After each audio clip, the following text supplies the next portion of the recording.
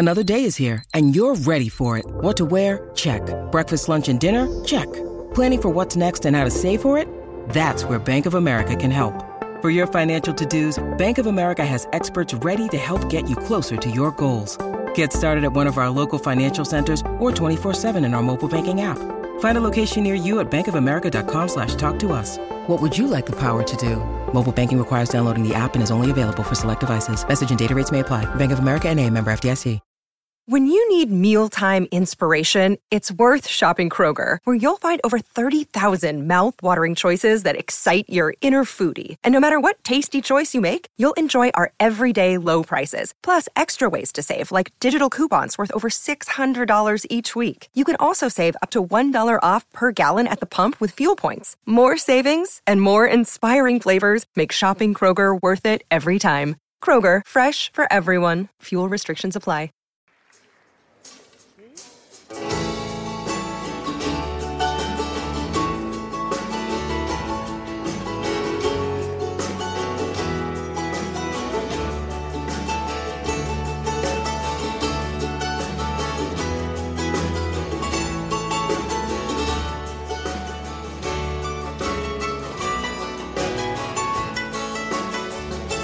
Could not get to sleep, it was on my wedding night.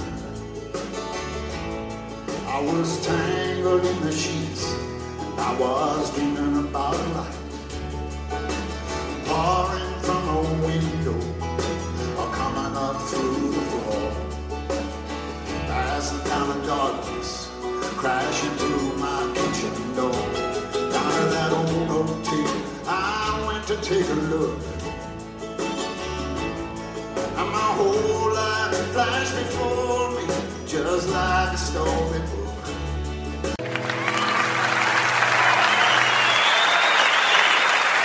Thank you.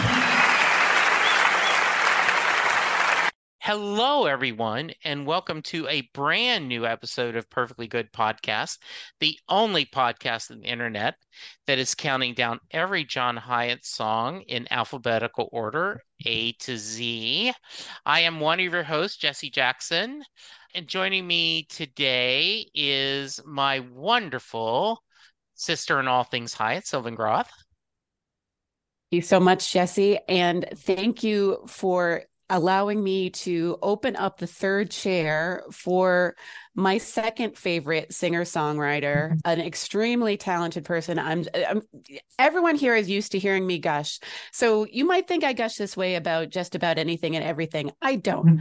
I gush this way about really intelligent, emotionally and intellectually people who can put some chords together and some beautiful lyrics. And I am not exaggerating when I say that the first time I saw this person perform at a house show, I was completely not expecting it because I went for a Wizard Rock show. So he is tangentially related to Stephanie Anderson, Jesse. But I was told, okay, now we're going to hear something that isn't Wizard Rock. And I was like, oh, that's a bummer. I came for Wizard Rock. And then I was completely blown away. I ran right up to this poor person and probably scared the daylights out of him. Since then, I have become a Patreon supporter, and anyone who is familiar with Patreon, I swear it's one of the best bargains on that platform. If you want to subscribe to this person, you're going to have access to monthly concerts where he also opens up the fans to make requests that he can learn a different song as well as showing his own originals. And I am constantly, shamelessly throwing John Hiatt songs into the mix, and he does them all brilliantly. So with all of that, let me please introduce the extremely talented musician extraordinaire, songwriter, poet, everything in between. He goes by Prateek, Pratek, because I know how many people have a problem spelling, myself included. Prateek Poddar, thank you so much for coming and joining us today. You're too kind. Thanks for having me on the show. This is going to be fun, I think. Yeah. So if you don't mind telling us a little bit about how you became a songwriter. And I don't think that Sylvan showing up at one of your Patreon concerts and talking about John Hiatt was the first time you heard about John Hiatt. A little bit about your familiarity with our favorite man here.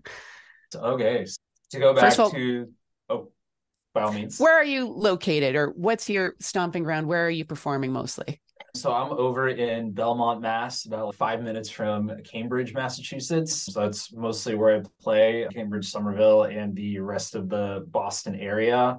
Occasionally, I get down to Rhode Island. Very less than occasionally, I get up to Maine. But the past few years, I haven't really been playing a ton of shows out of state for obvious reasons. Nonetheless, yeah, Massachusetts, New England in general is my stomping ground. That's where I'm from. In terms of why I became a musician, it I always grew up with music in the house. My parents made the mistake of playing Tom Chapin tapes for me, which is probably what started it all. And then when I was like in the sixth grade, we had a music class where we learned to play guitar, and I think that's where I got the bug. And then some years passed, I picked up the guitar, I taught myself a few things. That didn't go very well, so I took guitar lessons, and then I started writing songs sometime in college. And I think I always had the urge to try and write songs, but they were never very good, and I always gave myself a hard time about it. And then college, after being in like a couple of bands, that's where I developed the confidence to try and write my own stuff. So starting in like my junior year of college, that's when I started writing music. And then once I graduated, I moved back to the Boston area and started playing at every single open mic I could drive to. And that's pretty much how it happened. Cool. Do you have an idea of how many songs you've written at this point? Oh, geez. I feel like it's got to be close to 100, much less if we talk about the ones that I actually perform. But in terms of just stuff I've written, including all the stuff I've thrown away, I feel like it's got to be like around 100, maybe a little over, maybe a little less, plus or And minus 15. what is typically your inspiration? I am leading this question because, of course, Yeah. I have consumed everything I can get my hands on that you Yeah. feel was public ready. But Yeah. It's mostly, I usually like to start with the words, and then basically through words or some particular turn of phrase, I usually use that as a way to mine like a particular experience or an emotion. Sometimes I start with a title, and then that leads me to something I didn't know I was going to write a song about. On some rare occasions, probably related to the phases of the moon, I set out with a very specific idea in mind of what I'm going to write, and it actually works. So there's that. But yeah, yeah, yeah. you have very kindly agreed to allow us to play a song, which will be at the end of this podcast. Everybody stay tuned. Mhm. And would you mind actually telling us a little bit about the inspiration for The Gang's All Gone? Oh yeah, I think The Gang's All Gone was a combination of stories that my brother told me about all his friends who were alcoholics, and then stuff I saw all my friends who were alcoholics doing. And I think if there's any viewers out there who can relate to this, there is a very certain combination of powerlessness and anger that you feel when you watch someone, particularly you watch someone you care about, spiraling because they have self-destructive tendencies and they struggle with addiction. And especially when there's like only so much that you can say to them and that they're going to do whatever they want regardless of what you tell them. And yeah, The Gang's All Gone is really just very much about that. And I think most of our listeners will understand why, as a John Hiatt fan, I was like, ooh, I'm digging this and want to dive deeper. Yeah. Yeah, I had told you before we hit a record, I had a story. I am normally like 99.9% a non-drinker, not because I have a problem with alcohol. It's just I just am someone who chooses not to drink. And so I'm around sometimes friends and family that drink, and they're having fun, but it can be a little loud and a little rambunctious, as we say down south. And so about a year ago, my wife was not drinking for the night for some reason. And she said, I don't like being around drunk people. And I looked at her and like, do you understand What do you what you're think I've been saying to going me? through? Yeah, Yeah. this is, oh, what's different? I'm like, no. And so when I Yeah, heard, it's different when you're drunk. yeah. Yeah. Yeah. And so when I heard the song, I loved and one of my favorite things, and we talk about this sometimes on the podcast, is when you mirror the lyrics and story, Mhm. but then you counterbalance with a tune, really serious lyrics, Yeah. but an upbeat melody, or vice versa, happy lyrics and a mournful tune. So Mhm. the song is very catchy, but it is some good things to say. So I was really impressed with it, and Yeah. enough that now I'm looking forward to explore more of your work. Oh, Absolutely. yeah, thank you. Yeah. Yeah. Sylvan had asked, so can you remember when you discovered John and what about his music spoke to you? So I got into John Hyatt specifically because of one of the radio stations in the Boston area. I want to say it was probably WUMB because WUMB is usually the station around the Boston area that plays a lot of roots rock. So it was probably either UMB, a WUMB, or WERS, probably WUMB. Regardless, one of those stations would reliably play Slow Turning on the radio, and I really grew to like that song because it's catchy as hell. And after, so yeah, there would just come a point where I would just start turning it up every time it came on, and I really liked it. And I think, and the other thing was that I play, I'm a guy, I play guitar and I sing. And at some point, if you do that and you like a lot of music that came out at some point, you're going to hear about John Hyatt. So partially because I've been hearing the name around, and then partially because of Sylvan, I was just like, okay, I should dive into this guy John Hyatt. And then when I looked him up and asked Google, oh, like what songs is this and what's this guy's discography? Slow Turning was one of the first things that came up, and I was like, oh, okay, that's who he is.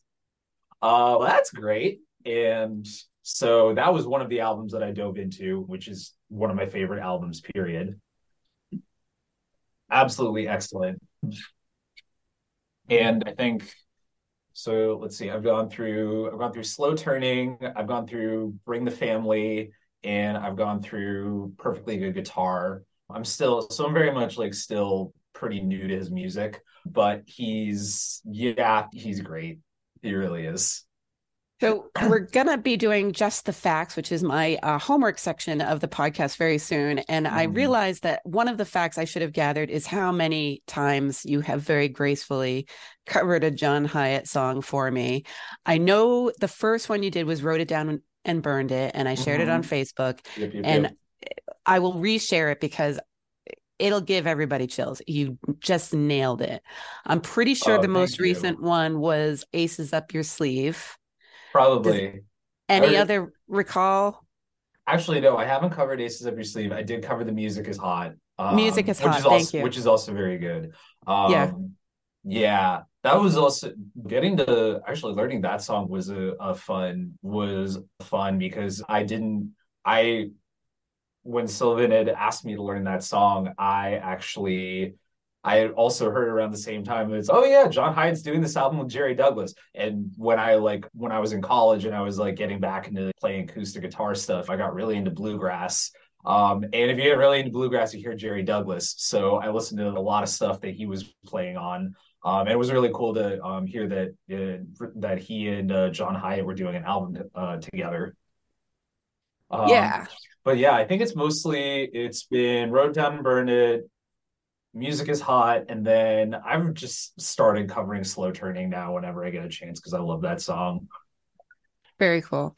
And my dream, Bill, is, no offense, Pratik, I would love for you to open for John. Because no offense taken. I love to open for John Hyatt. Are you kidding me? I just imagine the crowd that is tailor-made for your music, sitting there and not knowing what's about to hit him and being blown away. So Oh man, that would be amazing. Yeah, I would love we'll to cross open our for John fingers, Hyatt. and maybe someone will be listening to this who has a Yeah. little bit of If there's anyone out there who can get in touch with John Hyatt's management, I'm just saying I'm happy to do it. And I'm saying, trust Yeah. me as the number one fan, that Yeah. it's the perfect match. But Yeah. So you mentioned John and bluegrass. Are Mhm. there other musicians that have been a big influence for you?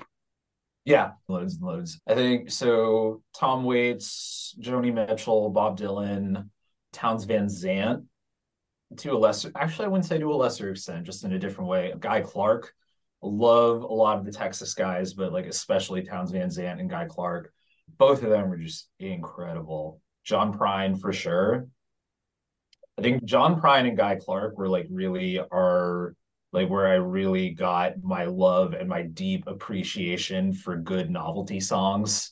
I will honestly, if I'm going to introduce anybody to Guy Clark, the first song I'm going to probably play is Homegrown Tomatoes because Yeah. it's just such a wonderfully, it's a very sweet song and it's also a very intelligent song. So let's see, Guy Clark, John Prine, who else? I'll call you out a little bit that you've only Yeah. mentioned men so far. There's got to be a woman in that. Mika Polly. Yeah. Yeah. Mika Polly for sure. She's super underrated, and I think she really hasn't gotten as much of like her due. And she should really be playing much bigger shows. I've only actually I haven't gotten the chance to see her live. I've seen her name around on some shows, and really she needs to be playing the Sinclair at least or Passim, but she's absolutely incredible. So I put her up there for sure. And I'd say those are some of the biggest influences. Probably, I will say Brandi Carlile really hasn't influenced me so much in terms of her lyrics or her way with melody. But early on, when she came out, just like the power of her voice, like really blew me away. So I think she was also an influence, at least when it came to like singing and being willing to emote very directly on stage. Yeah, I agree. She's pretty amazing. And Yeah. I love the fact like Amanda Shires and Jason Yeah. Isbell both adore Mhm. John Prime, and they both, resigned the CMA because they didn't include him in the tribute video when the year he died. And I Yeah, was that like, was that's pretty cool. that was That's extremely cool. Yeah, that they were like, okay, this is very cool. So very nice. All right, so I'm sure we're going to get more as we talk, but let's get to our song. So Sylvan, tell us just the facts, please. Okay, tonight we are talking about Dust Down a Country Road, which was track number 7 on Walk On. It's right smack in the middle of the album, especially if you're just counting what's listed as opposed to the bonus track. That album came out October 24th, 1995. This is the second song that we've discussed from that album. So I'm just going to skip over some of the general about that. And of course, we've got many more to go. It was produced by Don Smith for Moondog Productions, associate producer with J.V. Farraher, who is also the bass player. The musicians on this track are Michael Urbano on drums, J.V. Farraher on bass and vocal, and David Immergluck on mandolin and background vocals. It was recorded at the Castle Studios, or Castle Recording Studios in Franklin, and mixed at A&M. Well, a little bit of recording there. And I think we're all going to be fairly familiar with the lyrics, so I'm not giving something away. That John used to tell a really cute story when he was performing this song, that when he first did the demo, Nancy, his wife, and Georgia, his daughter, would ride around in the car together playing demos of giving feedback. And at one point they were driving around and Georgia burst into tears and was completely inconsolable. Nancy had to pull over the car and say, "What's wrong? What's wrong?" And Georgia said, "Daddy's gonna kill the dog." So we can all feel a little bit better if maybe we took this a little bit too seriously. John also did a really cute story about how he had to try to explain what a metaphor is to I think she was around 8 at that time. Yeah. And I remember the first time I heard this was actually John played it at the Newport Folk Festival a few months before the album was released. And I pretty much had the same reaction. Oh my God, what's wrong? Is John having a deep depression? And is he actually going to hurt this poor animal? Now we all know better that it is a metaphor and a beautiful story, which we're going to get into when we get into the lyrics. All right. Sylvan has ruined my banter that was going to come back after this commercial, but I'm still going to do it. Hang with us, listen to a few of these ads, and we're going to break down the song with our special guest, and we will find out why John hates dogs. Hello, Pantheon Podcast listeners. Christian Swain here to tell you more about my experience with Raycon earbuds.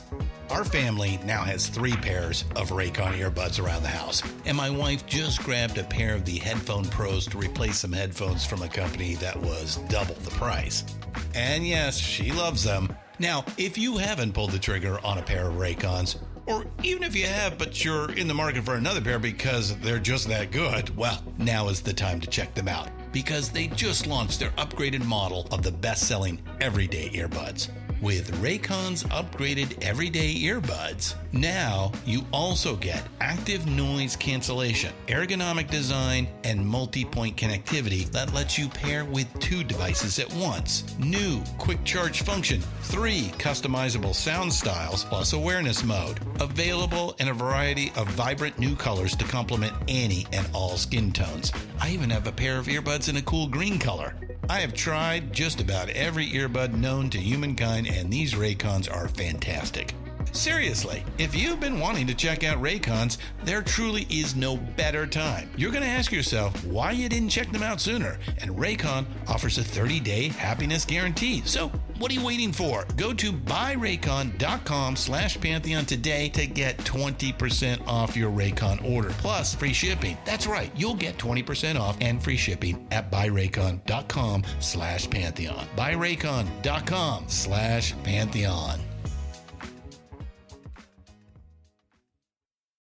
Hey folks, Stefan Shirazi and Renee Richardson here from the Metallica Report. And we are proud members of the Pantheon podcast family, where the best of music and podcasts unite. We've got something pretty cool for you. We're giving away an exclusive Metallica merch package worth over $250. That's a whole lot of Scary Guys, Skulls, M72, and other sought-after Metallica swag. And we've made it easy for you to win. Follow and share the Metallica Report, and you're in the game. Go to pantheonpodcast.com/Metallica, enter your email, and hit that button to be entered to win. And just like that, you're eligible for our monthly exclusive Metallica merch package. And guess what, rockers? You can enter every month, so just do it. And while we love our global brothers and sisters, the lawyers won't let us ship outside the U.S. And we're back. Thank you so much for being here, Pratik. Okay, Sylvan, you made a wonderful playlist of all these different covers. And so I'm listening to them, and every time it gets to the dog, I'm like, this is messed up. Why is he hating the dog? I love that you preemptively, often when we're discussing on my other podcast, we're discussing Thunder Road, people will say in the lyrics, he said she's ugly, right? You ain't a beauty, but hey, you're all right. And I always in my mind say that I think Mary talks about herself not necessarily being very attractive, and he's trying to meet that objection by telling her, hey, you may not think you're very beauty, but hey, you're all right. You have done that now that John made his daughter cry. And so when we get to that part of this song, I'm ready to hear what we think this is a metaphor for. Okay. But it was very shocking to hear 12 different times. And if I had a bullet, I'd kill the dog. What? Yes.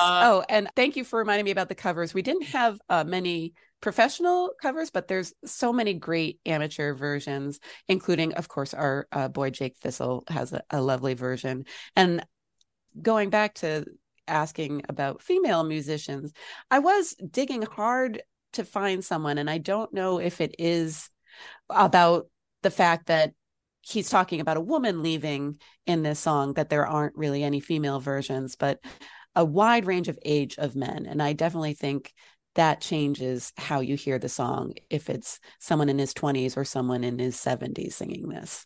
Yeah. Yeah. I think there's also go ahead. No, I was going to ask you your thoughts on the song. So you're doing perfect. So I think that there is a darkness to that verse that is pretty impressive. And I think it actually works pretty well with it works really well with the song, because for me, like, the song just has this kind of, I feel like it's really much about this sort of like wanderlust that's been like bottled up for so long that it's just gone sour. And I think part of the reason why it's so jarring is like John Hyatt is because John Hyatt has like a pretty, like, he writes about a pretty wide range of emotions. He's got some very funny songs, and he's got some very sad songs. And I think even though the arrangement on the record is very upbeat, this is very much a sad song, and it's very much, there's a lot of, I think frustration is the word. It's not so much melancholy, but it's got this wistfulness that sort of turns into frustration in a very beautiful and a very sad way. Yeah. And I really love it. And there's also just the way that the first couple of lines of the first line of the chorus is dust down a country road. Like, John Hyatt's so good with melodies. That's good. So glad you just sang there. Yeah. Jesse and I talk all the time about our lack of musical ability, and I love you, and I love your voice, Pratik. Oh, thanks, Sylvan. Thank you for sharing that little bit with us. Yeah. But yeah, Sylvan? this is Sylvan, your thoughts? Yeah, and the wistfulness, and I think really there's songs about tragedies, and then this is a song about a tragedy that has overstayed its welcome. Like, it's wishing that melancholy could just pass along. That I definitely get the impression that he's talking about someone who left, whether it was by a death or going on to a different relationship, quite a while ago. Mm-hmm. And yet these feelings remain, yet he's still dreaming about this person. And he's just wishing that cycle of those emotions could end. Because we've all had things that made us very sad. And then we get to a point where you're frustrated that you're still sad about it. Can't I just get past this already? Yeah, very much. Very much. How about you, Jesse? By the way, I've already mentioned a Springsteen song. So, of course, the other drink, Jason Isbell, on his new album, one of the songs, Cast Iron Skillet, Don't Wash the Cast Iron Skillet, he mentions different phrases that people say. And one of them is, if that dog bites my kid, I'll kill it. Interesting. Yeah. There's a theme here in music I'm listening to that dogs are not very safe. No, I think this is a really interesting story song, not like a Harry Chapin story song, but there actually is he is telling something, right? He is telling a time, and it's done. It is very well done. And the other thing I also sent you, Sylvan, is that in the same album, King of Oklahoma, Jason talks about, she used to bring me coffee in the morning, and this talking about breakfast. This song paints an image. You see these people, and it's just an interesting kind of peek into their lives. Yeah, and I think it's fair to call it a story song, but it's also a backstory song where we're not getting the full backstory. We're getting the epilogue of where this person ended up after fill in the blank. And I really love the dramatic tension of that, and the fact that you can interpret it so many different ways. Yeah. We don't know how reliable this narrator is. There could Absolutely. be a very unreliable narrator, which is always interesting and you might want to talk a little bit about that, Patrick, right? Yeah. As a songwriter, right, you sometimes, to tell the story, my good friend Sarah used to say, I never let the truth get in the way of a good story when she's on Yeah. stage and telling stories. Yeah, you might think about that. Sometimes even though it's three chords and a truth, sometimes there's a bigger truth, an emotional truth is what Sylvan often calls it. Yeah.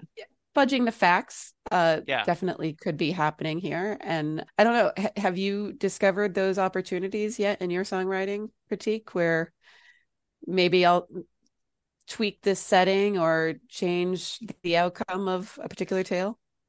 Yeah, I think to a certain extent, but I think what this song does and what I want to go back to what you said is the song is the epilogue to something that happened a while ago. And I think that's something, the more interesting thing that I want to grab onto because I think it's so much more effective. I shouldn't say more effective, but I think I know from my sensibilities that I do enjoy like a good 70s story song, but one thing that I really love is songs that sort of paint a picture about a person at a particular place after something happened, and they act as the epilogue to something that happened a while ago, and the song kind of paints a picture of where the person is now.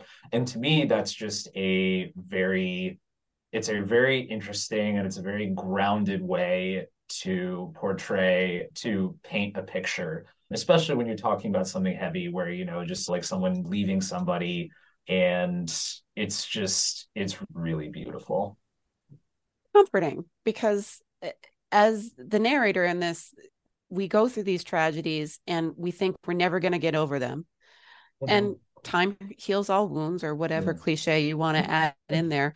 But in the meantime, to have company in that space of something horrible happened and now I have to deal with the outcome is nice. And that's what music and art is about for me, is to find comfort and company in those emotions that are really hard to handle on our own.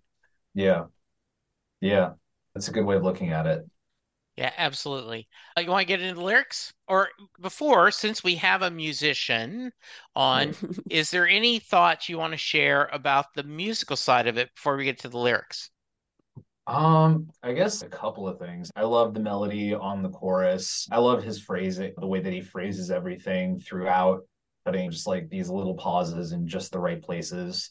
What I'm also really struck by is that something I've always really loved about John Hiatt is that on most of his albums, I think there's some exceptions that some people might argue about, but for the most part, all the albums that I've listened to, like the production on his albums and the arrangements are always really clean, and they don't add a lot of unnecessary frills.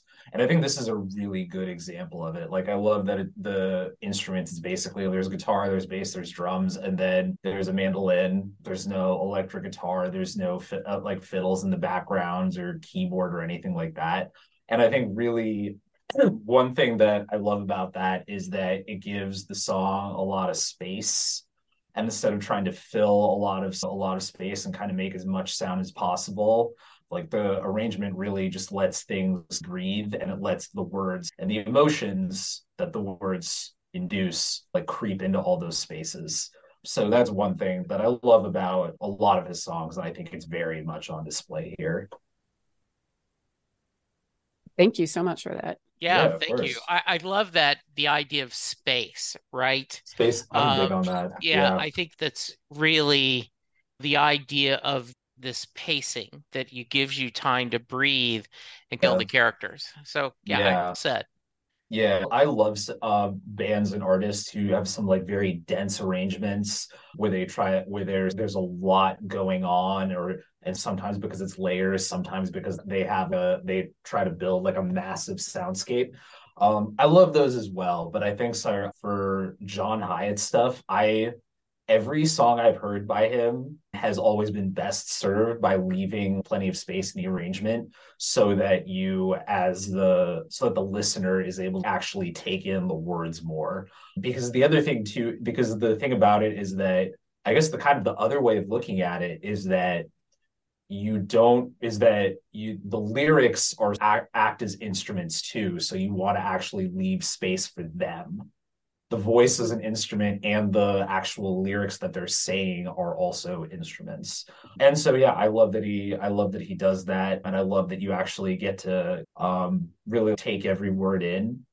I might be a little bit biased as because normally what I like to do is I like to listen to a song for the first time without lyrics, and then just see if I can take it in before I pull up the lyric sheet. With this one, I pulled up a lyric sheet just so I could actually really take things in a little bit more quickly. But given how sparse the arrangement is and how clearly he's singing, I don't think I really needed to.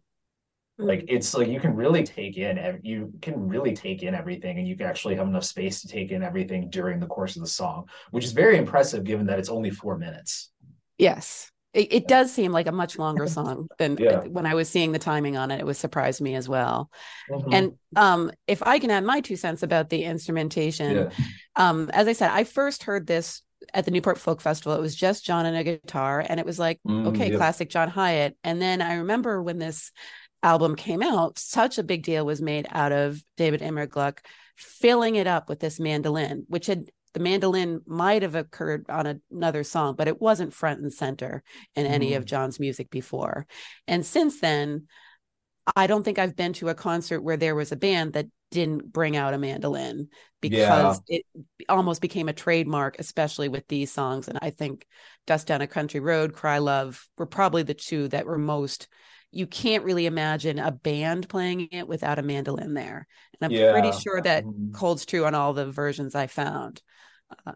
How about you, Jesse? Yeah, I think it is such a fun, unique sound, and it fits with the feeling of the song. So yes, I agree. It is really cool. So yeah. Have you ever picked up a mandolin, Pratik? I tried to once in my 20s, and I was not very successful with it. But I do think it works really well on this song. And I think I'm really glad that John and the band chose to go with a mandolin instead of trying to make an electric guitar work with this or something, because it has a very different sound. It has that sort of distinct kind of a plinky plank sound. And I think it suits the song so well. And I really just can't imagine another instrument trying to take that lead role. I can imagine John singing this solo, and I can imagine him with a band that has a mandolin, but it just works so well. It's just so perfectly married to the song. Yeah, absolutely. Yes. All right. We want to delve into the lyrics? Sure. Do you have lyrics available, or would you just like to do commentary? Okay. So typically we just go verse, and I don't mind going first if you gentlemen don't mind. Ladies first. Ladies first, always. All right. Could not get to sleep. It was on my wedding night. I was tangled in the sheets, and I was dreaming of a light pouring from her window, coming up through the floor, lifting up the darkness, crashing through my kitchen door. So John isn't always poetic. Sometimes his lyrics are just as spare and, I don't want to say basic, but just really simple, which is beautiful. But these, for their simplicity, are beautiful images. And we're definitely getting a tone of something not quite going right. And it's very interesting that he places this on a wedding night, a night that's supposed to be full of joy and celebration and sleeplessness, but not the kind that he's describing. Yeah, I really love that. One of the lessons I very much internalized is as a songwriter is really making every single line count, beginning with the first couple of lines. And just this first half of that first verse, he's he's not wasting any time, immediately paints a picture. And that, like you said, the words are very simple, but they're, even with basically just keeping it to 2-syllable words at max, he's able to paint such a beautiful picture of something that has clearly gone wrong, and it's really well done. Yeah. And I'm playing with light and darkness certainly isn't groundbreaking in poetry, but I think he's doing something interesting here, that the light is actually the disturbance. Usually it's the darkness is coming over and we're feeling afraid and scared of the darkness overcoming us, darkness on the edge of town or something like that. He's actually using light pouring from the window, coming up through the floor, invading his quiet solitude and peacefulness in a way that like you just can't escape. The light finds its way in. Jesse? Yep. Yeah, so a little lightness, right? There's nothing worse than sheet or blanket instability, right? Like you've tossed and turned, and now then your sheet's all messed up and your thing. So you like sometimes you almost have to get out of bed and remake your bed to fix that stability. And I am thinking of the lyrics "I'm on Fire" too, where sheets soaking wet in a freight train running through my mind. I love your point, Sylvan, that I saw the light. The idea of I saw her standing there. I just till I saw the light in your eyes. There's so many songs about seeing lightness there is a light at the end of the tunnel, and hopefully it's not a train coming in. Is what we joke about at work. And in this case, he was dreaming of a light, but it's lifting up the darkness, right? It isn't pushing away the darkness. And I'm immediately thinking, okay, was he, to be literal, was he sleeping at some time and he noticed that the light's on and in there and his significant other is leaving and she was going to try to slip away? We don't know what's happening here, but it is interesting, I think, that pouring from the window, coming through the floor, you're being engulfed by light versus being engulfed by darkness, but it's not necessarily a good thing. And that's why would putting a light in something be a good thing, not be a good thing? And is it because you're bringing to light issues or problems you're having? You have to give one little footnote there. There's a great song by Cracker, "Light at the End of the Tunnel," which the verse is, "And someone please tell me it's not a train." And we've got two members of Cracker playing on this song, so there's a little time. Very nice. Oh, yes. Well done, Sylvan. Nice. Yay. That's good. That's right, good. Nice. All right, you want me to go next? Yes, please, Jesse. All right, so down to that old oak table, I went to take a look, and my whole life flashed before me just like a storybook. She used to make me breakfast and sit around and talk, have another cup of coffee, or maybe take a little walk. There's so much sadness in that line. We used to do. And that's why I sent Sylvan last night the link to the video of King of Oklahoma, because it's a song about someone who's now addicted to Oxy and he's lost everything. And he talks about he's lost his wife now, and she used to make him feel like the King of Oklahoma. His whole flash before is he remembering the good times? He's definitely remembering the bad times and things he's done wrong. I get that. Pratik, what are your thoughts on that lyrics? Honestly, my initial impression when I first heard the song was that I was like, all right, it's using a lot of the same cliches. But honestly, when you really break it down, analyze it, it's really well done. And again, it's just, my screen's subdividing these lines a bit weird. Sorry. But yeah, no, that's about 8 lines. Oh, you're fine. It's this lyrics website that I'm looking at. But yeah, so again, in 8 lines, it immediately lays out everything you need to know for the chorus to make sense. And yeah, I love it. And it also really just paints like a very, really, really continues that vivid image of somebody just like waking up in the middle of the night. And it's also the Sylvan was saying there's a lot, his lyrics tend to be really simple. It's again here, and it's like really all the little details that make it. Things like she used to make me breakfast, like the emphasis on used to. And even calling it out as an oak table. He's not describing it as the kitchen table. And songwriter Pratik, let me know if I'm overanalyzing this, and maybe it's just about he needed a nice short one syllable word right there to make the meter work. But like, I'm struck by the fact that it's something solid. It's something that's probably pretty expensive that you couldn't throw away, even though maybe, you know, you wanted to redecorate after someone had left and get rid of all those things that remind you. But it's heavy, literally and figuratively. It's not going anywhere. And it's also, I find oak beautiful. But yeah, I guess he could have just as easily said down to that kitchen table. And he said down to that old oak table. Yeah. As a songwriter, my mind's being down to the kitchen table seems a little bit more conversational, unless like you're dropping like an obvious detail just to make it work. But he says kitchen in the line before, which is, and so you don't want to repeat yourself. And I think it's as a songwriter, one of the things is that it's sometimes you just need a short one syllable word or two syllable word that'll fill like a particular space in the melody so that the line just scans properly. But if it's something that makes people pay attention to it, then yeah, that's ultimately a win, because you want to get people to zone in on it.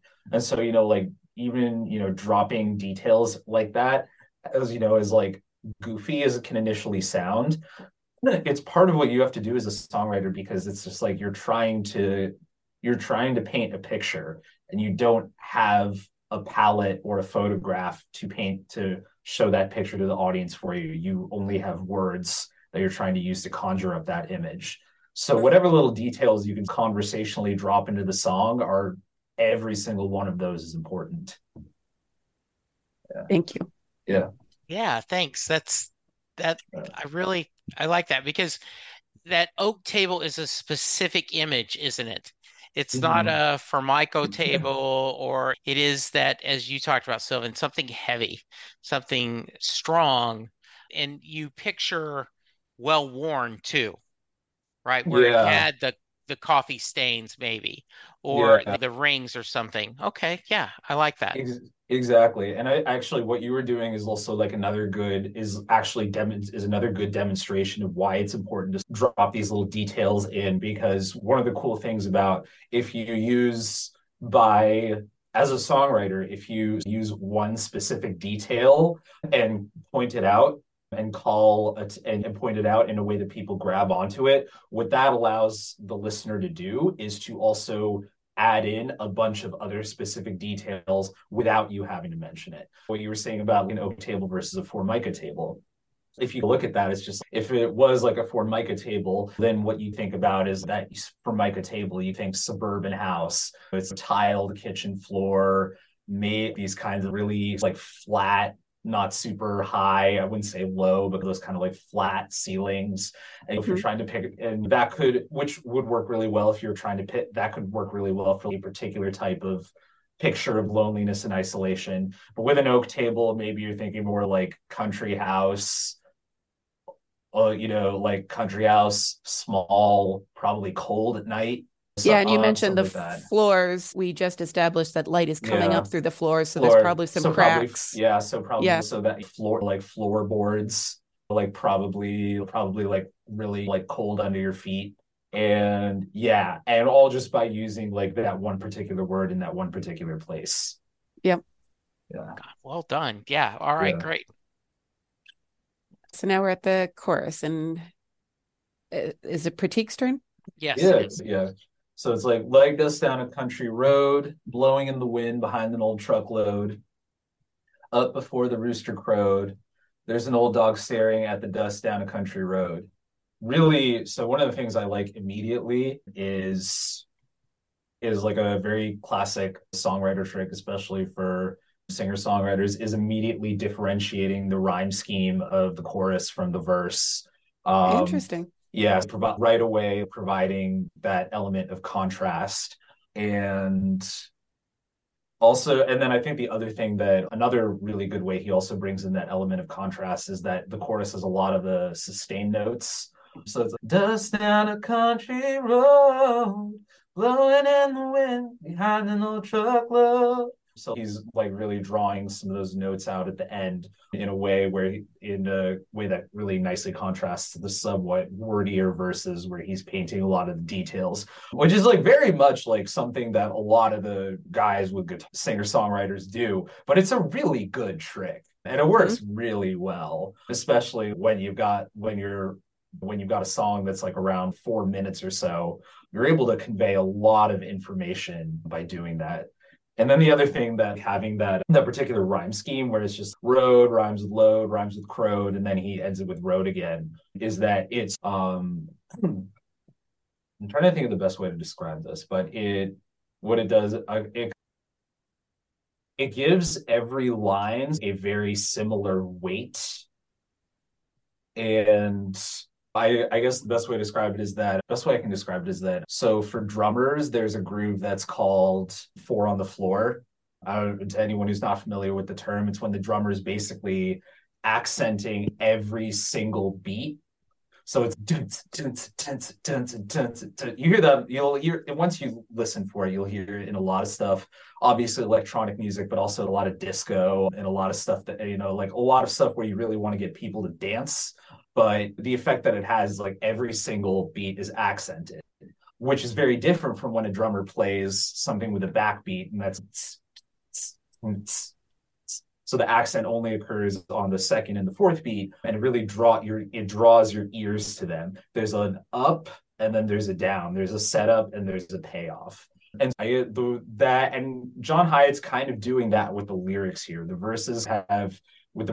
lines have like a setup and a payoff and a setup and a payoff. And the rhyme scheme very much reflects that, because it could not get to sleep. It was on my wedding nights, was tangled in the sheets, and I was dreaming of a light. So it works really well because it's in groups of 4. So it translates to the drumming analogy very neatly. So like right away, you're like drawn to the second and fourth lines. But whereas with the chorus, he wants to make every line hit. So that's why, so like, again, you have the road and then load and then crowed. And it's really smart. So much about being a good songwriter is like strategically drawing people's attention. It feels like being a stage magician in that way. And yes, there definitely is an overlap with some like artful misdirection. But I think like that misdirection is also like in service of much thing. It's about drawing attention to specific things. And so like the rhyme scheme and the particular melodies and everything, and just really do that in a very artful way. We say all the time that we need a professional musician to give us some more of this technical stuff. That was so great. Thank you. Yeah, I love nerding out about this stuff. It's fun.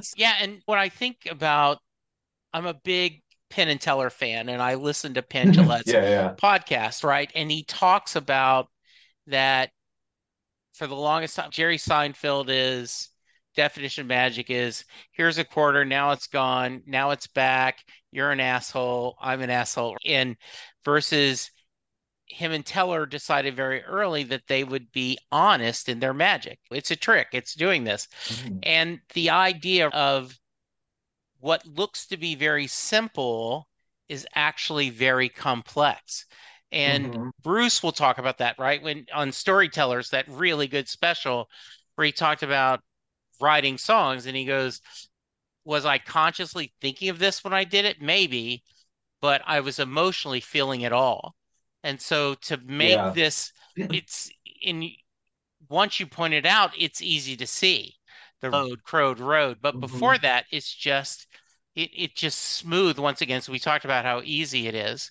I also maybe have a reason why he may want to hurt the dog, not literally, but a metaphor is, we all know of where they're sitting at, what's the cliche of sitting near the door waiting for their owner to come back. They are missing. And you could almost see this dog on the front porch. Once again, I have a rural image because of the oak, the old truck, the blowing in the wind, the country road. So you picture that of on a front porch, sitting there the way dogs do, with his muzzle, his face in his arms, staring at the road, wanting her to come back. And that's reminded every time he sees it that they're waiting for them to too, and that reminds him of the pain. Yeah, very Yeah. much. Yeah. Sylvan, other thoughts on the chorus? No, I think we've covered it pretty good there. Okay, So, good. All next right. verse. Yes, please. And that truck is going somewhere. I just can't be sure. When tomorrow's just the day after all that's gone before. And I always thought of leaving. I never could stay too long. Yeah. Now her memory's catching up and our sweet dreams are all gone. Yeah, that kind of just says that this has been happening for quite a while. And the line about tomorrow's just the day after all that's gone before, it speaks to the hopelessness that things aren't going to change, that I'm going to feel just as down as I am right now, and she's not coming back. And the idea that I always thought of leaving, but here I am still just waiting for her memory and all those good hopes that we had not showing up. Yep. It's also really good because one thing that I actually really appreciate about this song that I actually don't think I've heard in another song is not only does it lead into the chorus very smoothly, but it also actually comes out of the chorus. I like that he specifically references the truck that's in the chorus, because not a lot of songs do that. Not a lot of songs where the verse will directly reference something in the chorus. And I'm really impressed with how he's able to do that. And then he's able to transition so smoothly back into the chorus again, which is just, it's just like a masterclass of being able to direct the listener's attention in a very particular way. Yeah. Excellent songwriting. And once again, take a drink, but there was an interview with Jason Isbell that talked about why do we like choruses? But we do. He said that we like it because we get to sing along and repetitiveness. But in this, and I hadn't thought about that till you mentioned it, but it is part of the story. It is like much. When you repeat something, when you're telling a story, you may repeat. And remember now, he's almost saying, and remember now, I'm dust on a country road. I love that tomorrow's just the day after all that's gone before. The opposite of Annie's, the sun will come out tomorrow, right? Yeah. Tomorrow's going to be a better day. In this, there are no better days. This is where I am. And I am stuck in this with my sad dog on a dusty road. Yep. The air conditioner's not working. And her memory is catching up. And all our sweet dreams are gone, which another great image, Sweet Dreams, that wonderful Patsy Cline song, and that imagery, our sweet dreams are all gone. Yes, I love this transition. Yeah. It's just, it's really good. And it's also another great way to just not waste time with painting the picture, because what he does with the lyrical structure of this song is a very classic. It's a sort of like 3 verses with the chorus, and then the second and third verse are half as long as the first verse. So the first verse like really basically takes its time and like really sets up all the little all the details that lead into the chorus, and then the second and third verse develop the story in a sort of like a much shorter time than that first verse. And so it's a very good way to convey. It's a very smart way to convey a lot of information in a relatively short amount of time. And he really, just with that smooth transition out of the chorus, then the smooth transition back into the chorus, he really makes the most of that particular structure. I can see that now. I wouldn't have without that. Yeah, thank you. Oh yeah, no, that's I think that's probably one of the most used song structures in pretty much anything that doesn't have a bridge. Yeah. Yeah. And there's a reason. It's because it works really well. Yep. Jesse, we at the last verse, or yes? Anything else you want to share about that verse? No. Okay. So we get the chorus again, and then we get if I had a bullet, I'd put it in this gun and I'd catch that old dog napping and I'd shoot him before he runs. Daddy's killing everybody. No, okay. Because he ain't much good for nothing except staring at the dust. Lord, I wonder what he's looking at, sneaking up on us. Very Yeah. good. Also Yeah. very good. Yeah. So, Sylvan, how about you first this time? It really does give you chills, and the idea of trying to escape your past either by staying at home out in the country or trying to change your landscape, but it's gonna come after you. And the idea of that sixth sense that animals have, every horror movie plays with the idea that the bad guy is outside and the dog barks, or you see an animal, cat screeching or something like that, and it just puts us on edge because disturbingly semi-inverted in The Conjuring, where the spirit kills the dog first so that it can't warn the people. Yeah. And the idea that he's so fed up with these thoughts and these feelings, and this freaking dog that is reminding him of these thoughts and these feelings, that he just wishes he could get away with it. And then that the way he phrases it of, if I had a bullet, I would put it in this gun. I don't even have the autonomy to make this decision to make it go away. I'm just stuck here with absolutely no options but to keep on having these thoughts, these dreams and memories. Yeah. It's also really good because like another songwriter trick that is part of this whole the whole three verse and three chorus structure is using the last verse to make you to add another layer to the chorus. And this song again just does that really effectively, because for the first two choruses, it's always about things blowing away like dust down a country road. Now what he does is he adds another layer to that with something sneaking up on you, and then that kind of adds to the picture, because adds to the emotional picture where it's not just like things are also just blowing away outside of the narrator's control. They're also just blowing in, and then they'll probably blow away again while he just sits here and stews. And it's really smart. And it's like one of those things that you might not really think about until you like really look closely at it. But again, it's just like the song is just like just a masterclass in like good, like tightly written, tightly paced songwriting. Other thoughts, Jesse? I just am I'm mentally figuring out my ranking, because before this discussion I had a number. And it is now a higher number thanks to because of this. It is there once again, we were talking about magic tricks, right? There are the type that sometimes when they show you how a trick is done, you're actually disappointed that it was so easy. Yeah, I shouldn't have. And others is you go, oh my God. You're actually more impressed. More impressed that now you had to do that. And to be able to do all those things so seamlessly.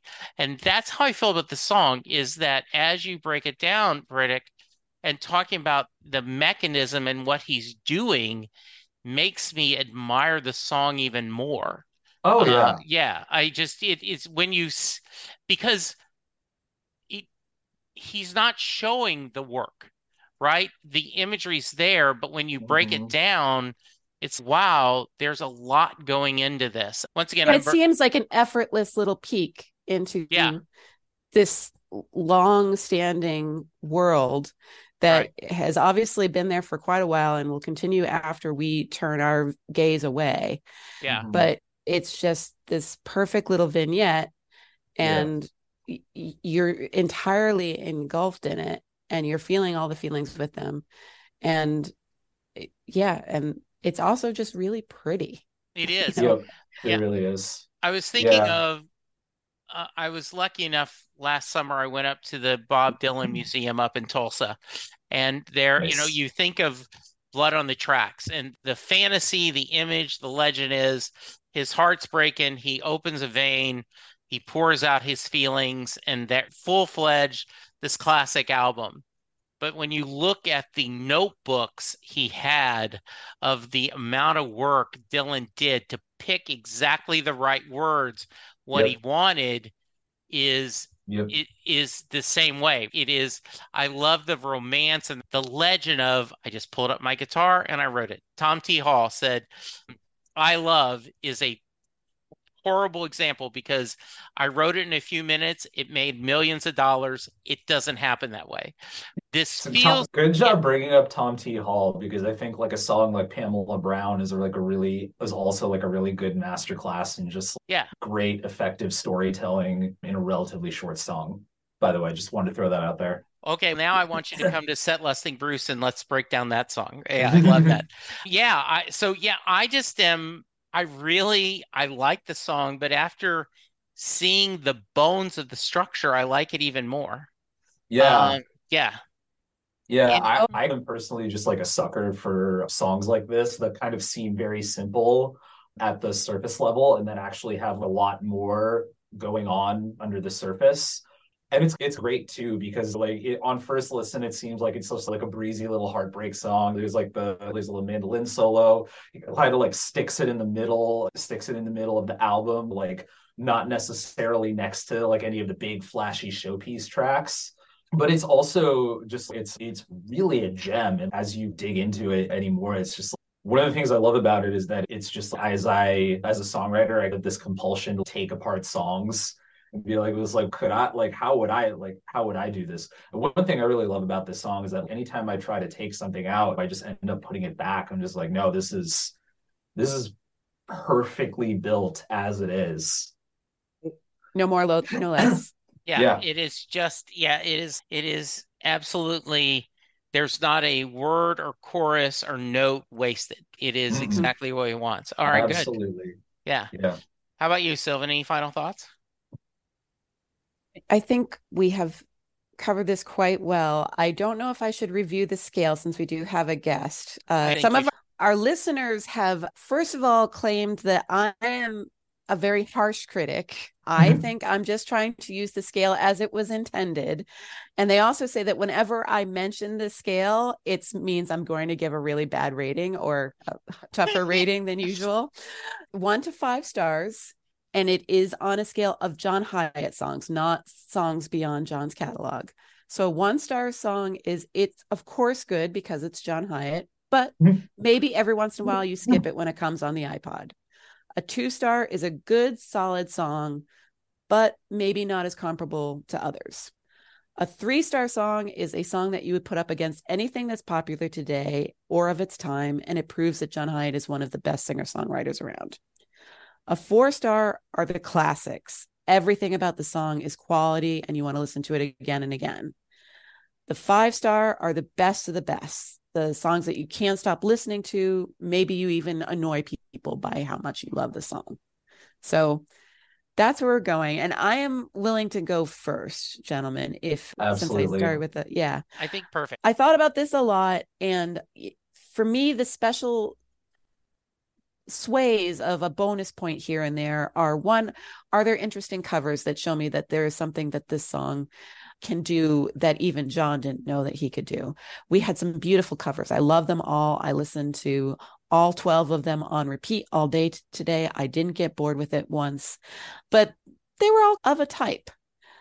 Yeah. Maybe a really great singer-songwriter from the Boston area might do something completely different, but it's neither here nor there. Yeah. The other bonus point I sometimes give is that, does this song tell me something about my own life or humanity in general that I didn't know when the first notes played, that I have learned something, I have gone on a journey?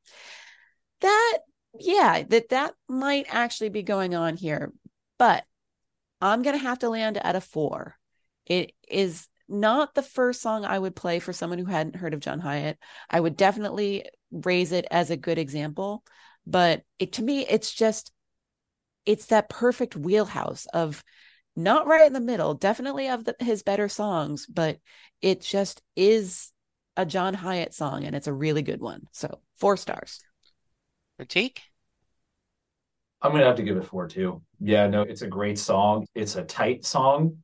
I think I'm with Sylvan that it's probably not something that's one I'd necessarily use to introduce someone to John Hyatt, but it's really smart. It's really well written and well paced and well arranged, which is, you know, like in the world of singer-songwriters, there's a lot of great songs that have had terrible recordings. And there's a lot of fans of a lot of musicians who've just accepted this as part and parcel for liking someone who most performs by themselves. But this is so it's always nice when you get something that's not only really well written but really well arranged. And I'm also impressed that it just so well, not only the verses don't just transition into the chorus, they actually reference the chorus. He does that twice and it works perfectly both times. So yeah, easy 4 stars.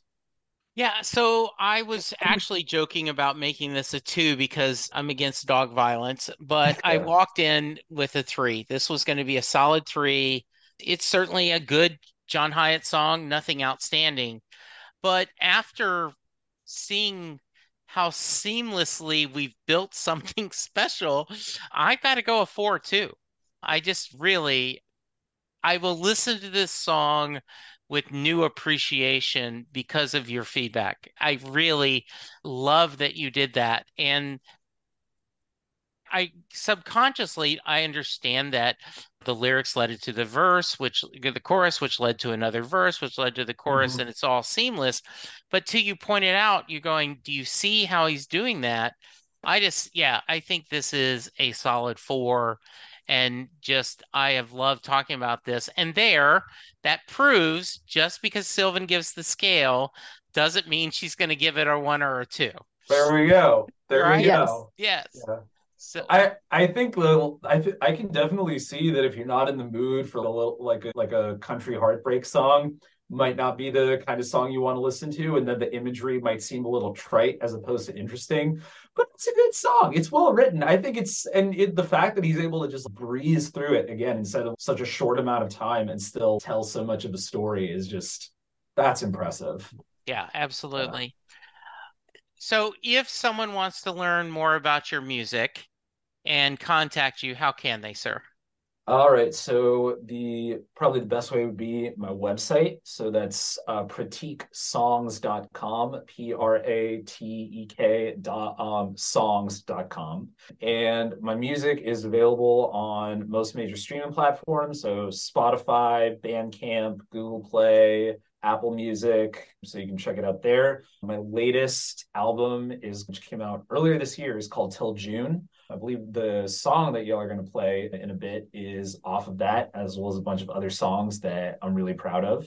There's a song on there called If I Were a Dog, which also is a mandolin solo. Just thought I'd throw that out there. Nice. This song is a mandolin solo.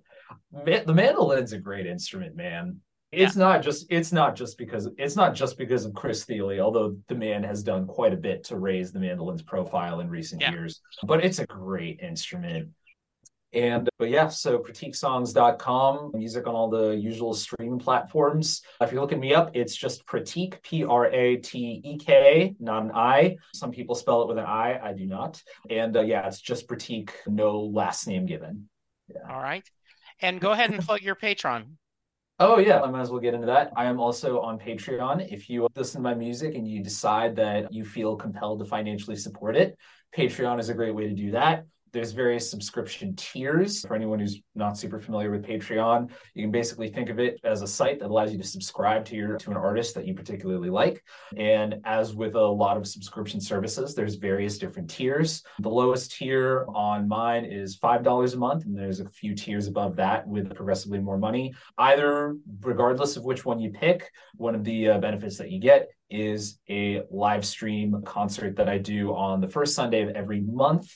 And Sylvan is there religiously, so you can come and hang out with me. Yep.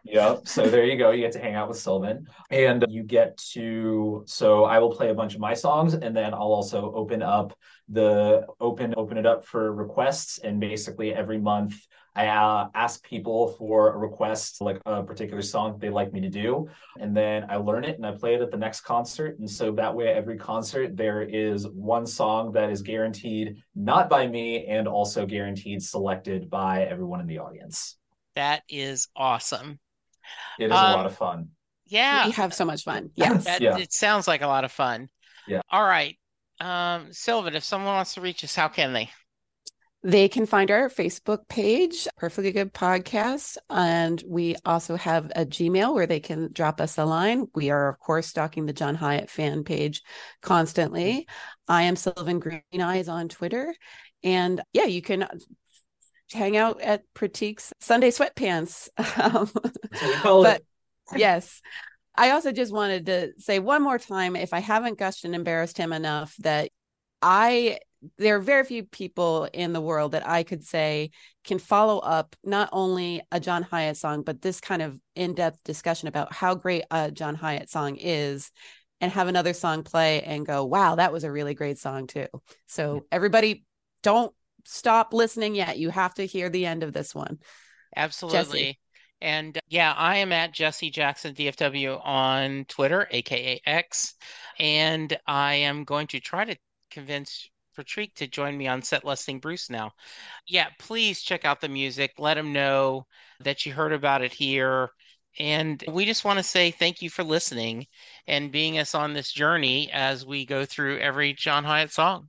And I think the only left to say is have a little faith. A little faith. Have a little faith. Thank you, everyone. Love that. Bye. Bye. Have a good one, y'all.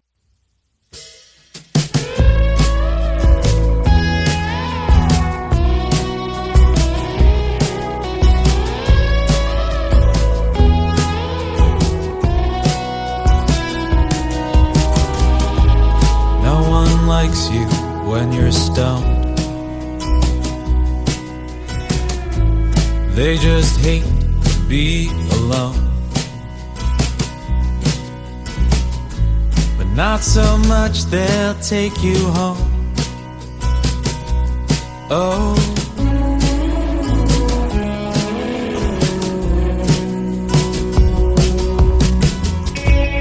no one likes you when you're drunk, but you're too big to call a punk. Sail that ship until it's sunk. But no one likes you when you're drunk. So find a bar, find a girl, drink your beer, rule the world. Stay up late, drive home high. Forget your job, forget the bills. Run your mouth, chase the thrills, and swear that this is gonna be your year. The gang's all gone and you're still here.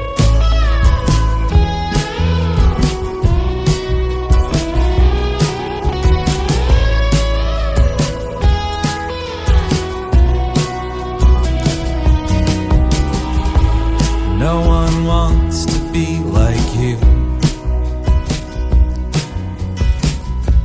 Bloodshot eyes and a broken tooth. And growing up is hard to do. No one wants to be like you.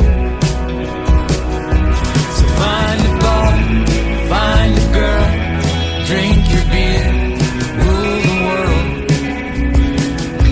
Stay up late, drive home high.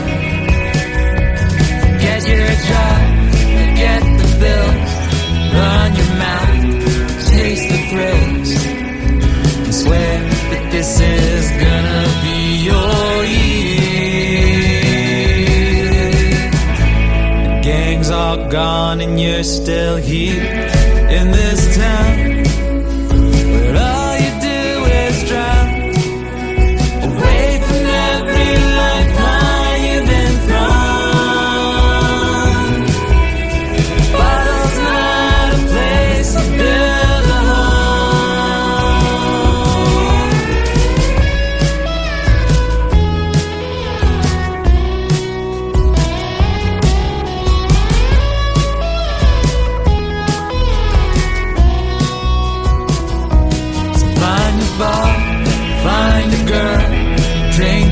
here, rule the world. Stay up late, drive home high. Forget your job, forget the bills. Run your mouth, chase the thrills. Swear that this is gonna be your year. The gang's all gone and you're still here.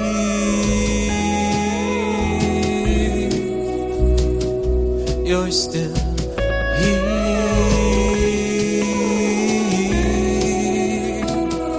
You're still here.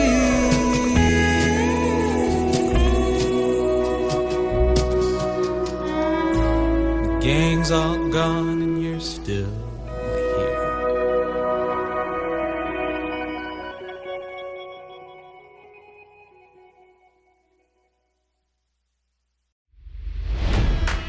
It's NFL draft season, and that means it's time to start thinking about fantasy football.